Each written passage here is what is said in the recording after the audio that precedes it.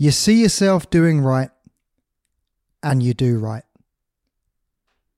There's a great scene in the Rocky V movie where his old coach Mickey, who's passed away, there's a flashback to a training session many years ago before he became heavyweight champion of the world. What I love about that phrase, you see yourself doing right and you do right, is really about the power of visualizations. It's interesting because I often play snooker as a pastime of mine. I just love the challenge, and the fact that you can never master the game just makes it a really good hobby for me. But the interesting thing about playing snooker as well is before you play your shot, you go through the actions and movements before you actually play the shot. So you actually get to rehearse the shot before you play it. Again, you see yourself doing right and you do right. What's interesting about that is that I used to view the warm-up action of preparing your shot as a waste of time. So I would line up my shot and I just want to get down and I just want to hit that ball. And then over time, I realized that this was really a microcosm of what was going on in my life. You see, when you don't take the time to play the shot correctly, which includes the visualization, the seeing yourself doing right part, you tend not to do right. In our lives, most of us, most of the time, just go from one task to the next. We don't take the time to set ourselves and to declare our intent on what it is we're about to do. I was hosting one of my dating confidence courses a few months ago, and on there I did a section on intent only, which is taking the time to just mentally prepare yourself to tell yourself what you're about to do. And it's interesting how it played out in a workshop environment. What we recognize is that most of us, most of the time, when we're doing any form of task, tend to not pay full attention to that task, because that way, if we fail, well, we didn't try our hardest, so the rejection doesn't hit us as bad.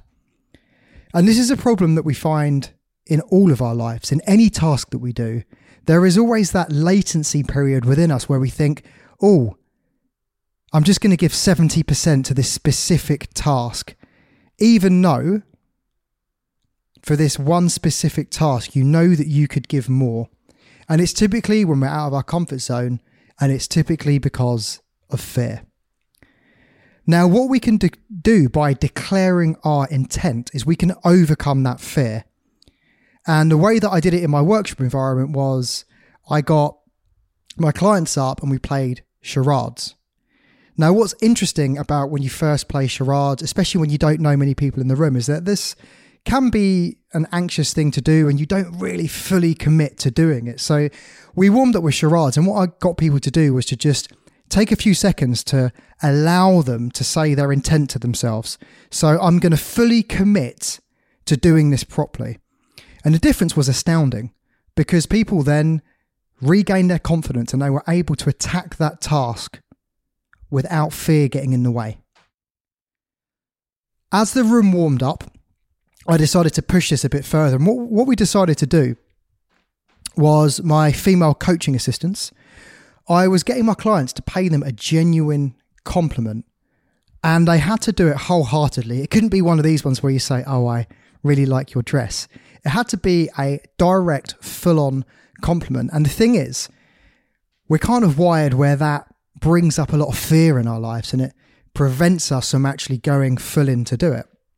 And again, the first time we did it, there was a lot of timidity and it was not really great or ideal. And then we took the time to declare our intent to ourselves, which is just taking a moment to say to yourself, why am I about to do this? Or what am I trying to achieve? And when they took a moment to declare their intent, what we found is that they managed to reduce the fear of the task that they were about to do. So just to reiterate that, if you are going from task to task and you find yourself in a situation where you need to give more, and the reason why you can't is because of fear, if you take a moment or two just to stop, just to set your intent. Why am I doing this? What's the outcome that I want from this? Just by doing this, you are focusing your mind and you're preventing fear from getting in your way. And what we found over the course of the workshop is that throughout the role plays and the drills, my clients naturally began to take a moment before they jumped into a task. You see, what was really going on is that if you see yourself doing well, like I said at the beginning of this episode, then typically you are going to do better than if you don't take that extra moment just to focus your mind and to prevent that fear from coming up in the first place.